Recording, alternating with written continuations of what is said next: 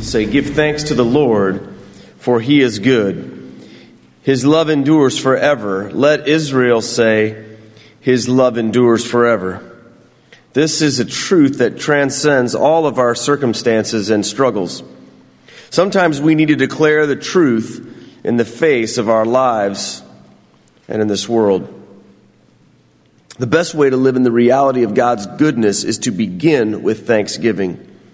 No matter who you are, no matter what is going on around you, you can claim the reality of the goodness of God. And this begins when we focus on that which we can be thankful for, namely God himself. We give thanks to God not only because of what he has done, but because of who he is. God is good, and his love endures forever. Nothing can stop it. Nothing can outlast it. Nothing can compare to the love and goodness of our great God. So may we worship him this morning with joy and thanksgiving in our hearts. Our reading from the gospel this morning comes from Mark 11, verses 1 through 11. As they approached Jerusalem and came to Bethpage and Bethany at the Mount of Olives, Jesus sent two of his disciples, saying to them, "Go to the village ahead of you, and just as you enter it, you will find a colt there, tied, which no one has ever ridden. Untie it and bring it here. If anyone asks you, 'Why are you doing this?' say, 'The Lord needs it, and will send it back here shortly.'" They went and found a colt outside in the street, tied at a doorway. As they untied it, some people standing there asked, "What are you doing untying that colt?" They answered as Jesus had told them to, and the people let them go. When they brought the colt to Jesus and threw their cloaks over it, he sat on it. Many people spread their cloaks on the road, while others spread branches they had cut in the fields. Those who went ahead and those who followed shouted, "Hosanna! Blessed is he who comes in the name of the Lord. Blessed is the coming kingdom of our father David. Hosanna in the highest heaven." Jesus entered Jerusalem and went into the temple courts. He looked around at everything, but since it was already late, he went out to Bethany with the 12. Let's pray together for Pastor Mike.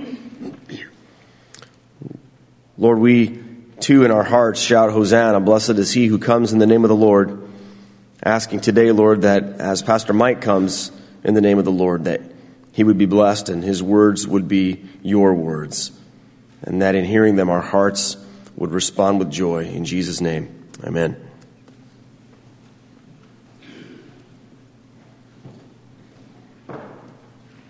Now, I know some of you liturgical purists are saying in your hearts, "My gosh, today's not Palm Sunday." It is here.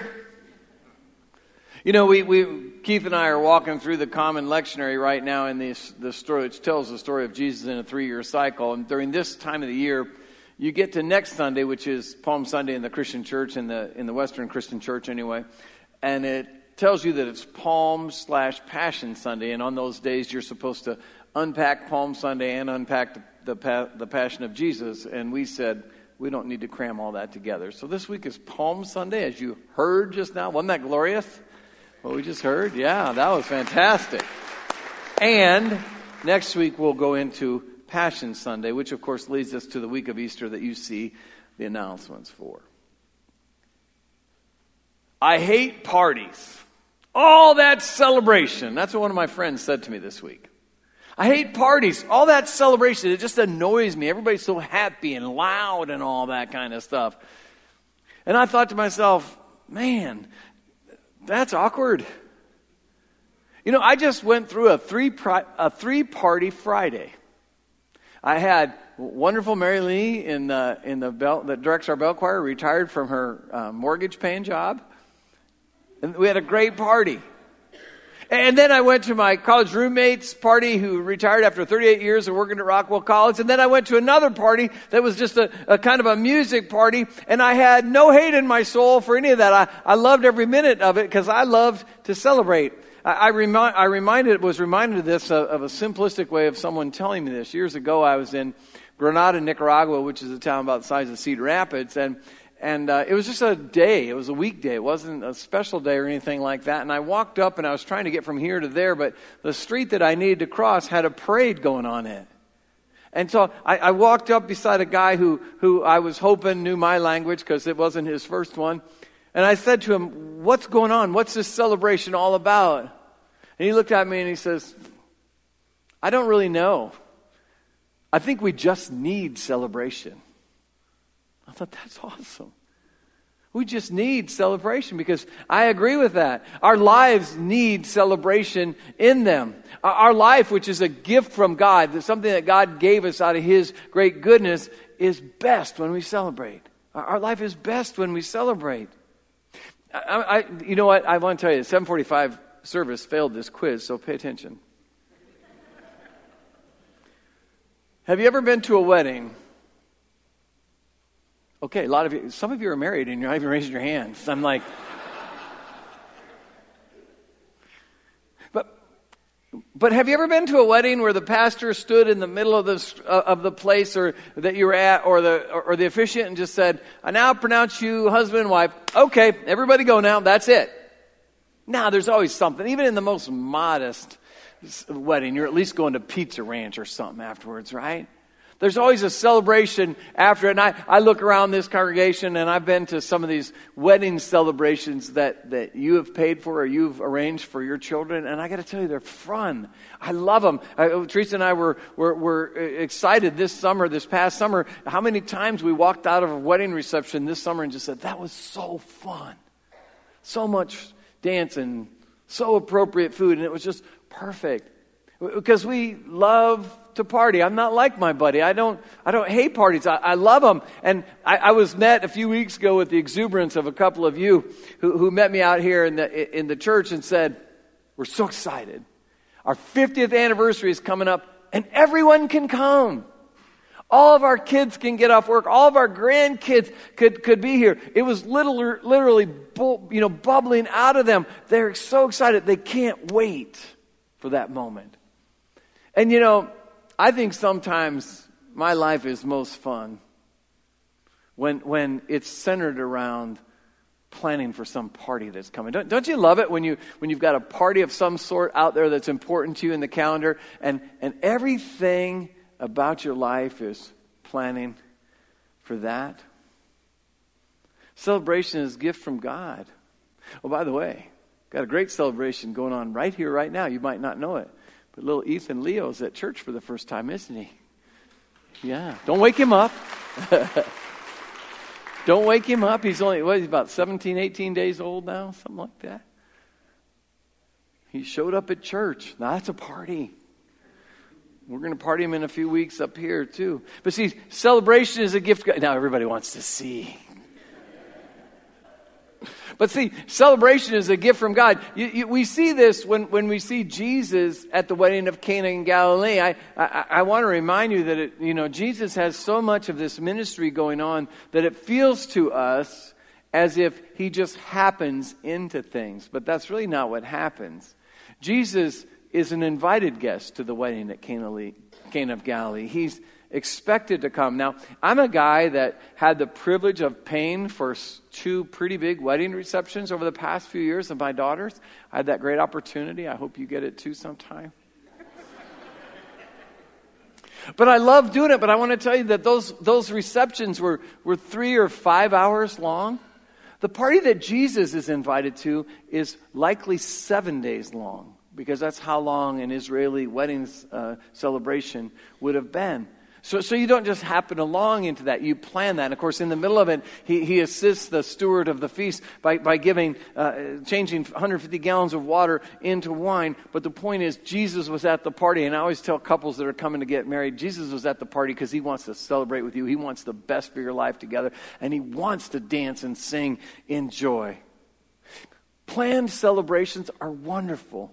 We love to plan these parties. We love to plan the wedding receptions and all that. And those that give a party love to plan them.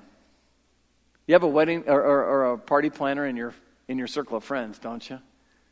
They just love planning for these parties. When I went to these 3 planned parties on Friday, let me tell you, they didn't just happen that morning. There were invitations sent out for all of them.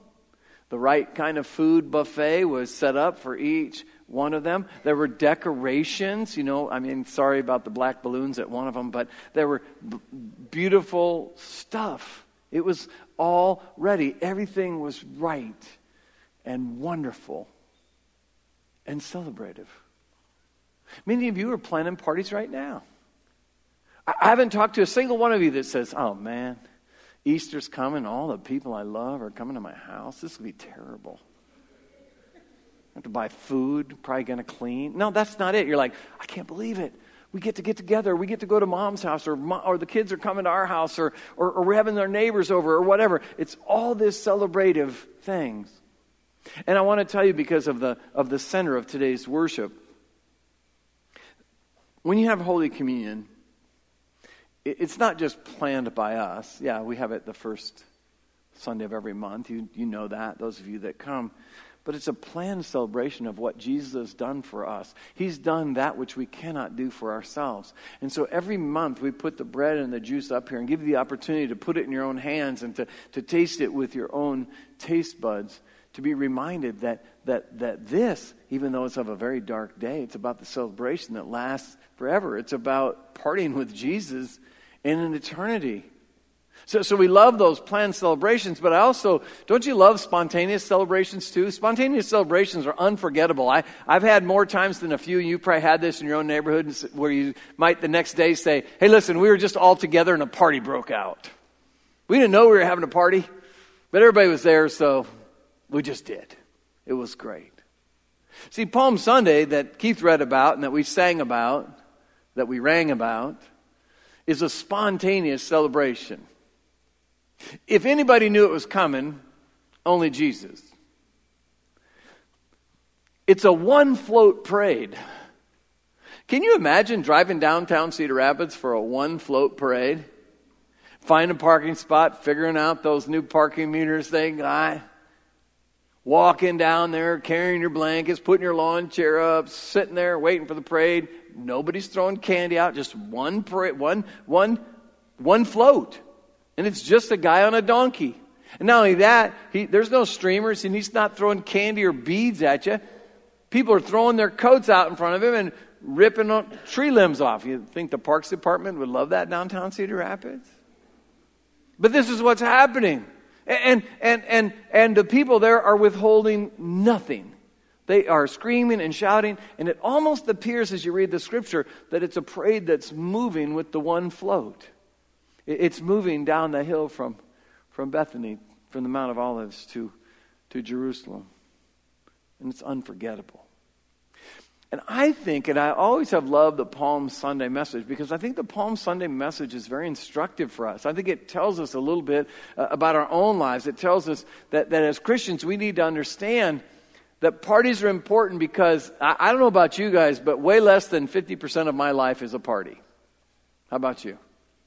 Way less than 50% of our life is the party. So the party is part of our lives. But the party that Jesus was having on Palm Sunday, it didn't change his mission. It didn't distract him from where he was going. It was a celebration of praise in the midst of their difficult world. It was a celebration of praising God. Like Psalm 118 says, you praise God in all things in the midst of the difficult times that are cascading down upon you. Because celebration of God, partying with God, is always done with the full knowledge that this is not an escape. When we come to worship here, we're not trying to escape all the stuff in our lives. We're coming to prepare for it. See, I think a good Christian party is a preparation for all that's coming to us in life, not an escape from it. See, the celebration of the praise of God cannot be obstructed. In the midst of our current difficulties, we need to praise God. Over the last 6 or so weeks and over the next couples, we've been having this affirmation of faith. We're right in the middle of it, and if you're guests here, maybe that kind of threw you off today, where we sing, it is well with my soul. Now here's the thing about Christians. We sing that not when it is well with our souls, but because we know it can be by the one who loves us.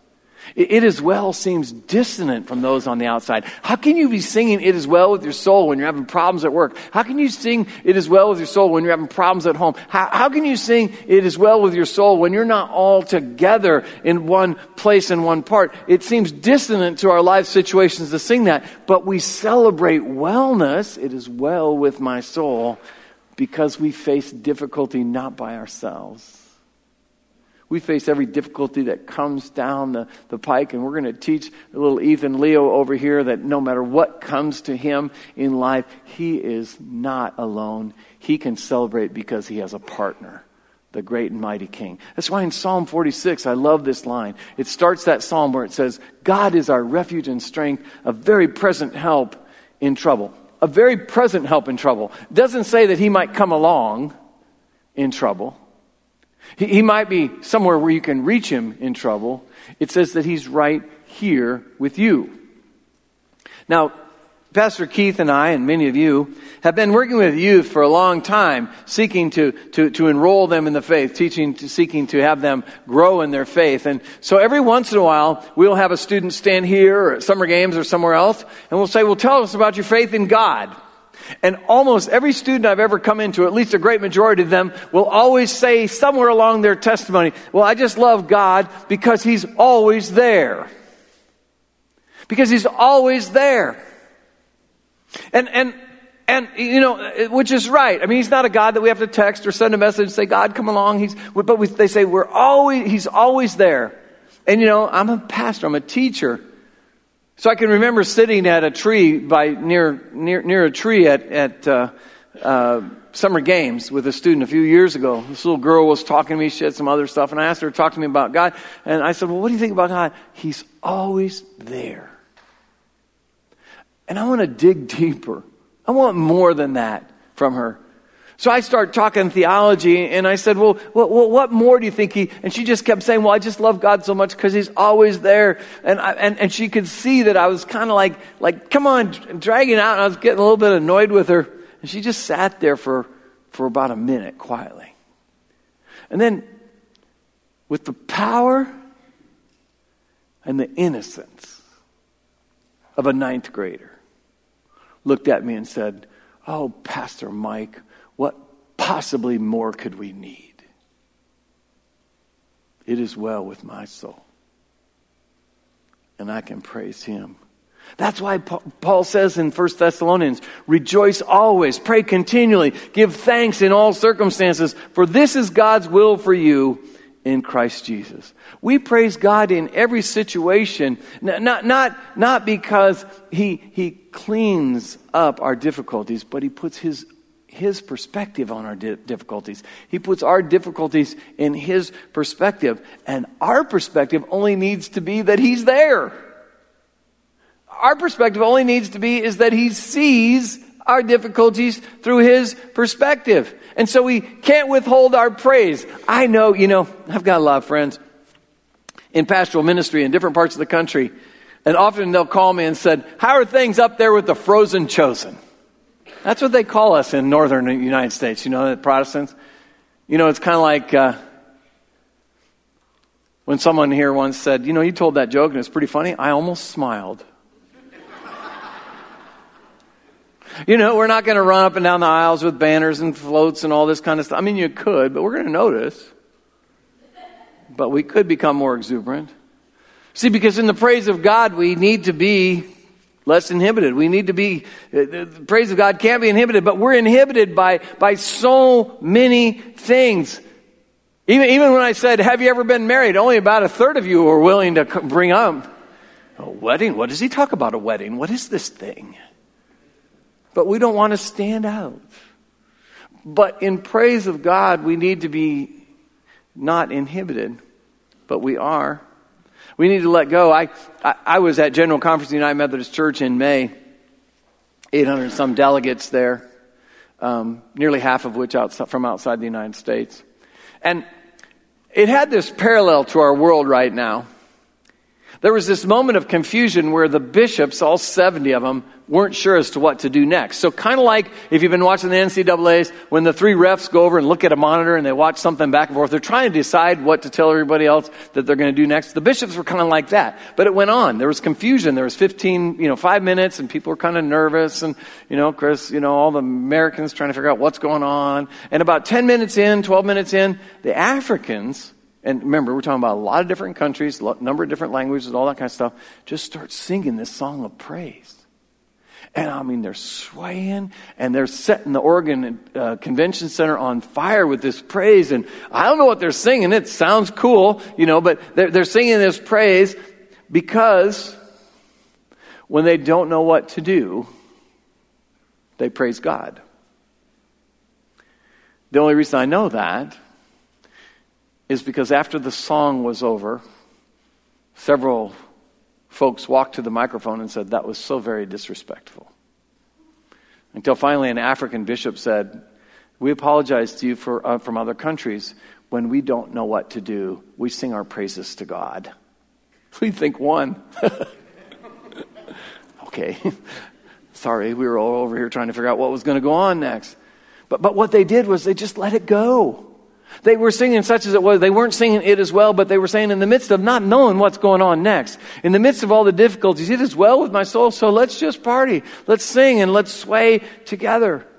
When we're praising God, we have to let something go. Look, you want to see a biblical example? Let's look at 1 Samuel, sorry. So the background of this is, and some of you know this story pretty well, but in the background of this story is the Ark of the Covenant. That's the Ark, the big gold box, if you don't read the Bible a lot, Indiana Jones, that big Ark, okay. And you should read the Bible and know it from better than Indiana Jones. But in that Ark is supposed to be the 10 Commandments and some manna from the wilderness and Moses' staff. And it's been away from Jerusalem for a long time. And David has recovered it with his armies. And some things have happened that have delayed it getting back to Jerusalem. And then this story. Now, King David was told, "The Lord has blessed the household of Obed-Edom and everything he has because of the ark of God." So David went to bring the ark of God from the house of Obed-Edom to the city of David with rejoicing. This is a happy moment. This is something they've been longing for many years. When those who were carrying the ark of the Lord had taken 6 steps, he sacrificed a bull and a fatted calf. That's how they worshiped then. That was a sacrifice to the Lord. Wearing a linen ephod, David was dancing before the Lord with all of his might. With all of his might. You ever seen anybody dance with all of their might? Let me put it in terms of a rave or whatever dance stuff is going on right now. He got sweaty dancing. He was using everything about him to dance. David was dancing before the Lord with all of his might, while he and all Israel were bringing up the ark of the Lord with shouts and sounds of trumpets. This was a happy moment. This was so big that David had to let it go. He had to let everything go. In organ terms, he pulled out all the stops. He let it be loud. He had to celebrate. Now, anytime there's a party going on, especially when it's one towards the Lord, not everyone sees exuberance as righteous. I told you what happened at General Conference. Let me tell you what happens in the narrative of Scripture. Very next verse. Samuel 6:16. As the ark of the Lord was entering the city of David, Michal, daughter of Saul, parentheses, David's wife, watched from a window. And when she saw King David leaping and dancing before the Lord, she despised him in her heart. See, the peril of praising God is not everybody gets it. The peril of praising God is that you will be discovered. We would certainly permit you to praise God any way that God was leading you to praise, whether it here or somewhere else, but people do notice. And that's okay, because I want to tell you this. I say this to students all the time. I have people all the time that will come to me and I talk to them about their faith. And at some level, at deep level, I'm saying, well, do you believe in God? And they're kind of like saying, well, yes, but I'm in God's secret service. And I tell students, God don't need no secret service. He don't need any secret service. He wants everybody that loves him to be out. He wants his people to praise him. That's what we've read from today. Because in praising God and celebrating God, there's great rewards. For one, it's fun. Didn't you have fun singing the song today? Didn't you have fun? I mean, weren't you just having fun when the bell choir and the choir were going after it this morning? I mean, for one, it was fun for me because I'm like, no way I can contribute. They're doing that party for God and for us. It's fun. Your spirit will be lifted up. I've never seen anyone that would come in here and sing some of their favorite hymns and say, well, we sang all my favorite hymns and I feel much worse. Right? And I'll tell you what, if you risk praising, God's going to smile. Not because you do it so well, but because he loves what you're doing so much, because he knows it can only come from your heart. Because you can fake songs and you can fake dancing, but you can't fake praise. It's a celebration that comes out of your heart, that goes straight to the heart of God, and he knows what you're up to. And I want to tell you the other peril of praising God. The other peril of praising God is that you link yourself to an eternal opportunity. You tie yourself to an eternal opportunity, because the life of praising God, the life of celebrating God has no end. You see, praising is the mission assigned to us. That's what Pastor Keith read in Psalm 118, that the mission of God's people is to praise him for as long as we have breath. And the wonderful adventure of serving God begins with praise. It begins with celebration. Look at what Psalm 150 verse 6 says, the last verse of the Psalms. Let everything that has breath praise the Lord. Praise the Lord. Now, some of you, that might be too loud. It might be really loud. It might be clapping. It might be dancing. It might be singing. It might be with a microphone. It might be at an organ bench. Some of you might want to really make some noise and make his name known. That's how you praise. For others, here's the thing about celebration. It can be pretty quiet. It can be pretty quiet. I'm going to make fun of myself a little bit, because I was at the third party I was at was a bunch of kids from primarily 3 different ethnic groups. And when the band was playing, I don't know if you ever know how white people of my generation act when bands are playing that they like. They kind of do that. They don't dance, they go.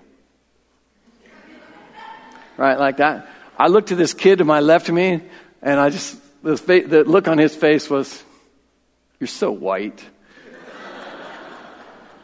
But that's how you praise. That's how I was celebrating. I was into it as much as he was, but just we do it in a different way. So I just want to tell you, not all praise fits in the same box, right? Not all celebration fits in the same box. Some of you need to celebrate with quiet, because some of the best praise in God you can do is related to your watch.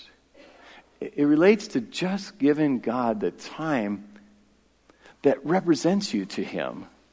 Whether that's in prayer, whether that's in reading the scripture, whether that's simply just being quiet and reflecting on all that he's done and to see what's next. But the praise should never end. The praise should never end. Because it doesn't end. In the scripture story that we have for us, look at what it says in Revelation chapter 4, verse 8. This is a picture of the throne room of God. This is a picture of ultimate worship. And I got to tell you, if you're reading this for the first time, there's kind of some freaky stuff in here. But it should get your attention. Each of the 4 living creatures had 6 wings and was covered with eyes all around, even under its wings. Day and night, they never stopped praising and saying, Holy, holy, holy Lord is the Lord God Almighty, who was and is to come. By the way, was, is, and is to come encompasses all of time, everything before time, and everything after time. Was, is to come. So, how can we get our hands on that? You know, on a Palm Sunday celebrated within a congregation, how do you get your hands on that? And of course, because it confluences with this first Sunday of the month, this is how we're going to go about this today. See, Holy Communion is an invitation to the throne room of God. It's an internal invitation in your spirit to take you right to that very throne room that we just spoke of, so that you might experience full and complete worship. Worship of the one who was and is to come. Is it going to be right in this room? Yes. Are Keith and Vicky and some others going to be distributing the bread and juice to you? Yes. Is God present? Absolutely, if you throw yourself into it. Because as you know, he always is where you are. You simply need to notice. So your life needs to celebrate. Let me make it clear and simple. Here with bread and juice, or here in this sanctuary with bread and juice, you're able to celebrate your redemption. Because as Christians, we believe that once we were no people, because of Christ, we are God's people. Once we were lost, now we are found. Once we are doomed to the weight and the just reward of our sins, but now if we receive Him, we are free in Him. We are redeemed. We are given our full value. So be unobstructed when you come forward. Let nothing stop these elements, this bread and this juice, from getting into your hands. Let nothing obstruct you from taking in the Jesus that you need into the life in which you need Him right here, right now. Celebrate the communion, which, by the way, communion, we often think that communion is this stuff, bread and juice, but communion is oneness with God. That's what this is all about. So when you come forward, celebrate the communion that you have with the Lord, which each of us has, that doesn't have any end. So please come and celebrate this wonderful sacrament, because this is all for you. This party is between you and Jesus. Now, I want to quickly explain Holy Communion in the United Methodist Church. We believe in an open table. So if Christ is your Lord, or if you desire to receive Christ as your Lord, then this is for you and you're invited to come and take. We'll take communion through a very simplistic method known as intinction, which means we'll have stations at both ends of this aisle. It will be easiest if you would come as the ushers guide you from the back to the front, down these side aisles, and then return through the center aisle. Please feel invited to pray and be in communion or celebration with God as long as you'd like at this altar rail, and then return to your seats. Below me on my feet, there are bags that will be consecrated in just a few moments to be taken out to those who cannot join us for one reason or another, and that our communion team takes them out. So you know well the liturgy that is to follow.